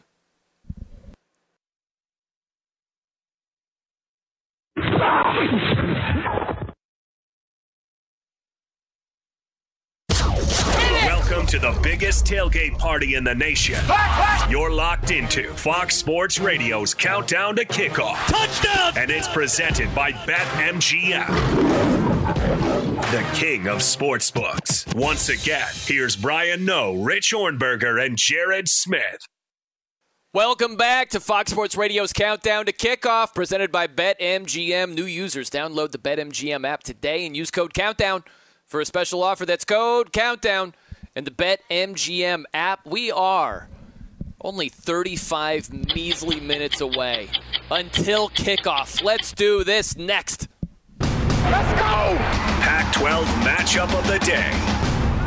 All right, it is number 25, Washington, against number 6, Oregon. Oregon, 8-1 on the season. They are a 12.5-point favorite at BetMGM in this one. And to me, guys, one of the most surprising performances this entire college football season has got to be Bo Nix. If you look at the Oregon quarterback, I'll just go year by year. Touchdowns, interceptions, just one thing to look at. So when he was at Auburn, freshman year, 16 touchdowns, 6 picks. Okay, he's a freshman. Sophomore, 12-7. Ugh. Last season, 11-3. That's it for the season. Wow. 10 games. This season, 22 touchdown passes, 5 interceptions. His completion percentage has jumped up quite a bit, too. He averaged 59.4% completion rate at Oregon. At Auburn. At Oregon this year, it's over 73%. He's been tremendous so far this season. I'm curious how he plays today. Michael Penix Jr., the Washington quarterback, he throws it all over the freaking place. But Bo Nix has done a very good job of just sticking to what he does well. He uses his legs. He's been very efficient in the passing game. So I would just stick with that. Stick with what you do best instead of trying to match yards and points and whatever with Michael Penix Jr. I would expect Bo Nix to be good again today. How about this? Expecting good stuff from Bo Nix.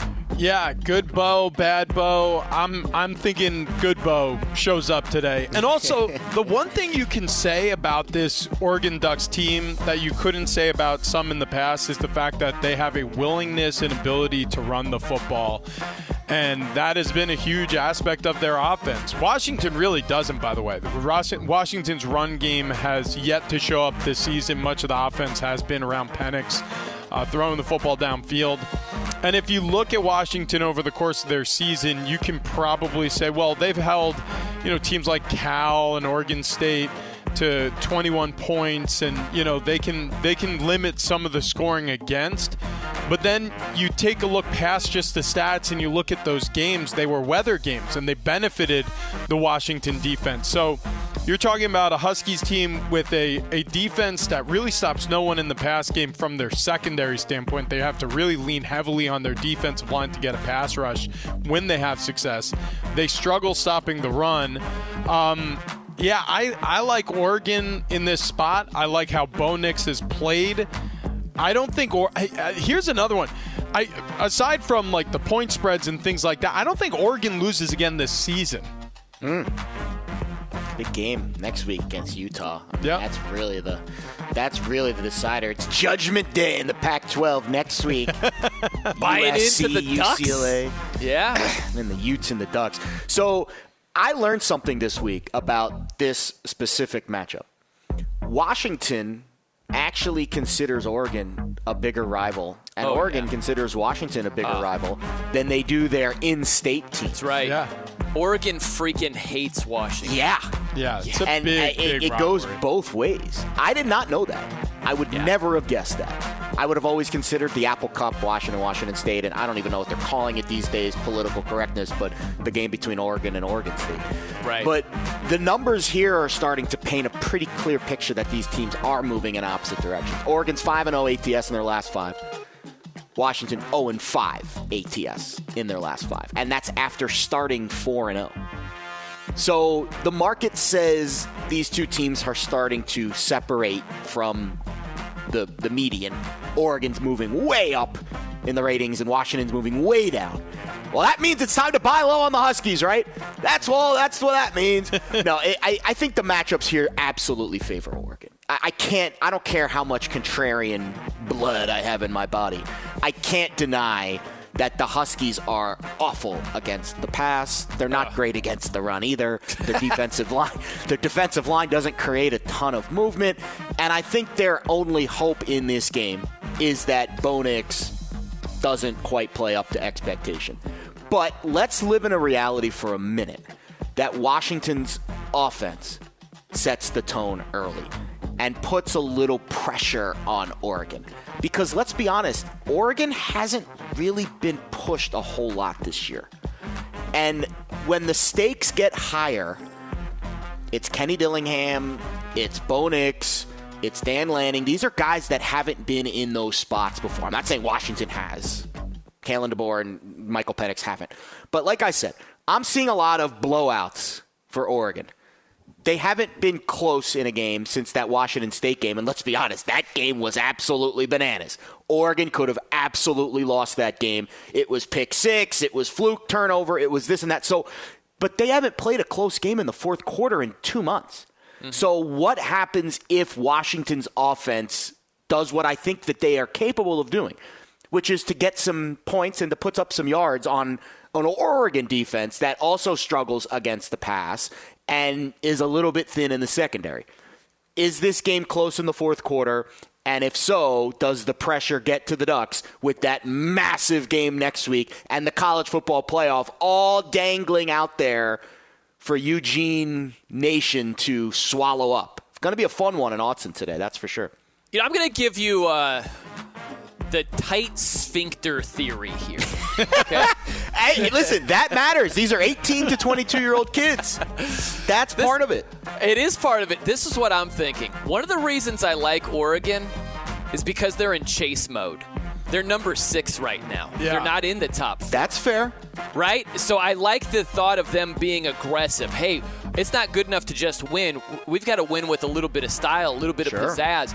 They're in aggressive mode where you look at some of the teams in the top 4, it's like the prevent defense. We've got a lead. Yeah. Let's not screw it up, right? You're right. So sometimes you can be passive to a fault. You're not going to have that with TCU at Texas today, obviously, right? But it's just being in the top 4 versus being outside the top 4. And sometimes those teams outside the top 4, they can be a little bit more aggressive than the teams currently that have a seat at the table.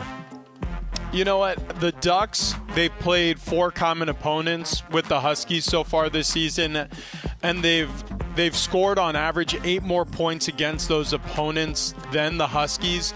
I would say last season overall, when you looked at all of the analytics, it screamed that Oregon was overrated before they got absolutely smoked by Utah twice. It was pretty obvious, like that the world thought of Oregon one way, and then everything caught up with them by the time they ran into that buzzsaw. But I'm not going to say that a top 5 ranking for Oregon at this point in the season is warranted, but top 10, absolutely, they're not overrated. I could see this one, similar to what you're saying about being in the chase seat, about looking at needing the style points in a win, especially before playing that Judgment Day matchup against Utah and avenging what happened last year next week. I could see this being a runaway victory for the Ducks. I could see this being, and it could be high scoring. I'm not saying Penix will completely fade. This could be one of those games though where we see very few punts. We see the Ducks really controlling the game offensively with their run game and their passing attack, and this total will even be blown away. I think especially in a rivalry game too, because it's absolutely true. These two teams are bitter rivals. You're also going to try to embarrass the other side. So whoever has the lead, and I think it'll be the Ducks, is going to win by a landslide. I have a feeling we're going to be on opposite sides of this in the rapid fire. Okay. Oh, man. Right. Yeah. and listen, I hear Based what you're saying, on how Rich. you just laid that one out. I definitely hear what you're saying, but what a great spot to wreck your rival's season if you're the Huskies. Yeah, that's very true. Yeah. Yeah, think about it from that This standpoint. game's going to be really fun. I think I'm more excited about – I think this game and TCU Texas are my 2 favorite games of the week. You're not looking forward to Navy and Notre Dame in less than 30 minutes here? No. Although I will say New Mexico State Lamar is climbing up the rankings very quickly now. That's right. Welcome to betting. Let's do it, baby. To betting. It makes these dog matchups a lot more interesting. All right, we got to switch gears. Welcome in here, Mr. Isaac Lowenkron. He is a Renaissance man. He is a pursuer of fine-tasting wines, and he has a sports update for us here, Ilo. Including several glasses already this morning. Thanks so much. This morning, NFL Players Association President J.C. Tretter has issued a statement in which he calls for the immediate replacement and ban of all silt film turf. Silt film turf is a type of synthetic turf that Tretter says is associated with higher injury rates than all other types of surfaces. Tretter says that silt film turf is used in the home stadiums of the Saints, Vikings, Bengals, Colts, Lions, as well as the Giants and Jets. In college football, second-ranked Ohio State running back TreVeyon Henderson, as well as receiver Jackson Smith-Njigba, will not play today at Indiana. Starting right tackle DeJuan Jones is a game-time decision. Kickoff coming up at the top of the hour. NBA Friday night, the Sacramento Kings defeated the Lakers in Los Angeles 120-114. Lakers without LeBron James because of a groin injury. They're now 2-10 on a 5-game losing streak. Steph Curry scored 40 as Golden State got past Cleveland 106-101. Boston's Jason Tatum scored 34 in their 131-112 triumph over Denver. The Celtics on a 5-game winning streak, now 9-3 overall. Finally, in Major League Baseball, ESPN reported this morning that Houston Astros reliever Rafael Montero has agreed to a 3-year, $34 million extension. Time for my next sip, so I'll send it back to you guys. Thank you very much. By the way, I love, we're talking ball here, but in baseball, Houston wins the whole thing. They win the World Series, and they offer their GM a 1-year deal. And the GM is like, are you freaking crazy? Like, the team owner and the GM hate each other. And by the way, guys, they signed their reliever to an extension. I'm like, who did that deal if there's no GM right now, you know? Yeah, right. That's right. Jim Crane's just signing guys left and right. Hot stove, let's do it.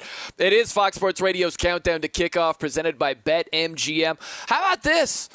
Another tasty matchup, ranked versus ranked. We've got UCF against Tulane. Yeah. Showdown in the AC, as I call it, the American Athletic Conference. Tulane, what a turnaround. 2-10 last year. They are 8-1 and the highest ranked Group of 5 team right now. That is a huge turnaround. They're like the Lakers. Lakers are 2-10 right now. Can you imagine the Lakers winning 8 of their next 9? I don't, but that's what Tulane has done from season to season. So shout out to the Green Wave over there, getting it done. Yeah. How about this? This game will not only determine the favorite to win the American Athletic Conference, or the AC, as you put it, but also the favorite then to represent the Group of 5 in one of college football's biggest 6 bowl games right now, that New Year's 6, that the lead dog out of the Group of 5 gets invited to.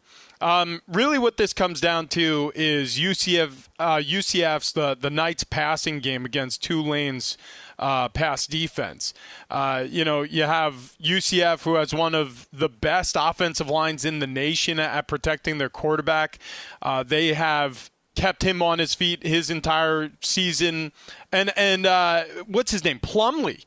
I mean, I'll tell you what, he's a good passer from the pocket. Like, he takes full advantage of the time he's given and delivers the football downfield. So it's going to come down to Tulane getting it done in the pass defense grade. They got a great pass rush up front.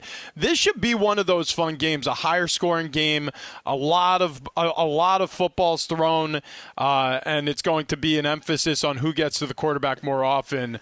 We'll see what happens with the Green Wave. They actually have allowed a lot of passes downfield to go for 15-plus yards, so there's that. But this is going to be a fun one if you're into the Group of 5. Knights taking on the Green Wave. Yeah, I love this game too. Couple of nuggets here. So this is the first time that both Tulane and their opponent has been ranked in a game since 1973. Wow. Isn't that amazing? That? Yeah. Ranked versus ranked for the first time. This Green Wave team since 1973. And again, Tulane is the best ATS team in the country. 8-1 against the number. So by the way, Jared, how about this too? The last time they hosted a ranked team while being ranked, you got to go back to 1949. That's just that's insane. Insanity. I mean, and again, the college football landscape 10 years ago is not the same. Imagine 70 years ago. 1949 is the last time Tulane has hosted a ranked team while also being ranked. Now, again, the ATS trend to me says one thing. Yes, they've exceeded expectations this year, but also now you're starting to pay a premium if you want to back the Wave. And I think that is where this game falls in my head.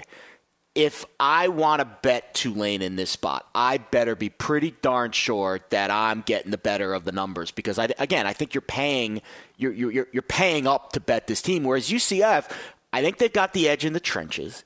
I think they've got an interesting quarterback dynamic situation brewing here. And if I'm Gus Malzahn, and I think he's done this, I haven't heard word on who's starting yet. It could be either Keene or Plumlee. And Mikey Keene's done pretty well, 75% completion percentage in 2 very difficult games, Memphis and Cincinnati. I mean, they went on the road last week to the Liberty Bowl, which is a very tough place to play. And they handled their business. So we'll see what the vibe is this week. If they can figure out this Tulane defensive line, which is not as strong as UCF. I think UCF, again, has the edge in the trenches, but can we give Tajay Spears some love? Almost 4 yards after first contact. I mean, he is a rock star. So UCF's front will have their hands full, but their defensive line, again, top 30 in line yards created, top 15 on standard downs. They create a ton of negative plays.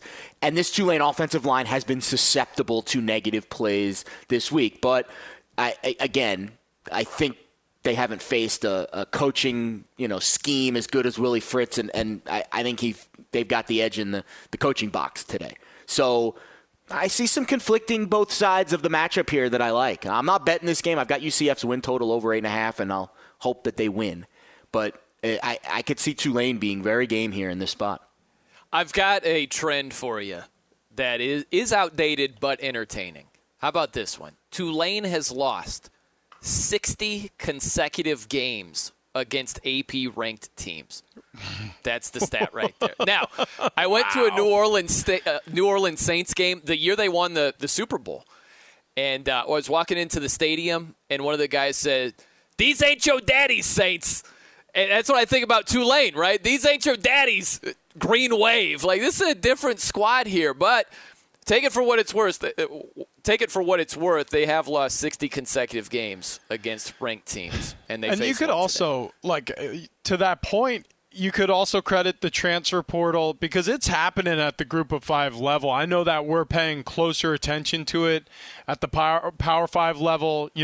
All of a sudden USC is able to lure the top receiver in the country, or arguably the top receiver in the country, and it makes headline news. But Tulane, UC, all of these teams, they are luring players from Power 5 conferences who are being replaced in recruitment or in the transfer portal themselves to come and take a step back in terms of, strength of competition and get starts and wins and build their credit back at the Group of 5 level. And you're seeing that with a lot of these programs. They've got a little bit of name recognition off of the past couple of years, and they're able to lure some pretty highly prized recruits or current active roster members on some of these Power 5 schools to come down to their school and get starts immediately. So, yeah, this ain't your daddy's Green Wave. That's the right way to look at it.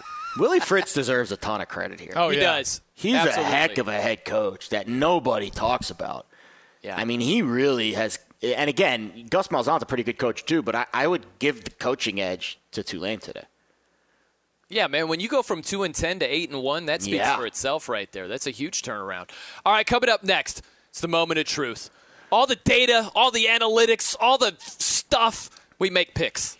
We make picks coming up. The true question is, will I have more than 15 seconds to make You will. The adjustment has been made. All right, a little bit hurry-up offense from Jared Smith coming up here. It's scripted. We've got Rich Ornberger, the Penn State All-American, Jared Smith from Pickswise.com. You're running the 2-minute drill, huh? I'm running the Lincoln Riley cover play going down the field last night up 30 points. We'll also have the play of the day for you right around the corner. It is Fox Sports Radio's Countdown to Kickoff, presented by BetMGM. Touchdown! Kickoffs are coming soon, and we're leading you up to them. This is Fox Sports Radio's Countdown to Kickoff, presented by BetMGM, the king of sportsbooks. Once again, here's Brian Noe, Rich Ornberger, and Jared Smith. Are you kidding me? It is Fox Sports Radio's Countdown to Kickoff, presented by BetMGM. By the way, coming up at the top of the hour, up on game, LeVar Arrington, TJ Houshmandzadeh, Plaxico Burress, getting you all ready for a huge football weekend. By the way, shout out to the crew, Isaac Lowenkron, tremendous on the updates, Ryan Bershinger, trusted producer, and Iowa Sam, our technical producer, was live at the Coliseum for the first time to see Colorado and USC last night. So shout out to him. Very nicely done. All right, let's dive into this. Rapid fire. Okay, time to make 3 picks each. We'll start with you, Jared. What are you thinking today? Well, my feedback has been negative on my timeliness of these picks. So here you go. 30 words or less just for you guys. Texas -7. Gary Patterson, Bijan Robinson. Hook 'em. Washington +13. Michael Penix, game of his life. Bo Nix throws picks. Wake -4. Return of the mesh. Here we go. Tar Heel turmoil. Have fun. Good luck. All right. I've got an 11-18 record overall. I was 0 for 3 last week trying to make all this back. Oh, no. Penn State hosts Maryland today. This year's Nittany Lions have blowouts over bad teams, so I'm laying the 10.5 at Happy Valley.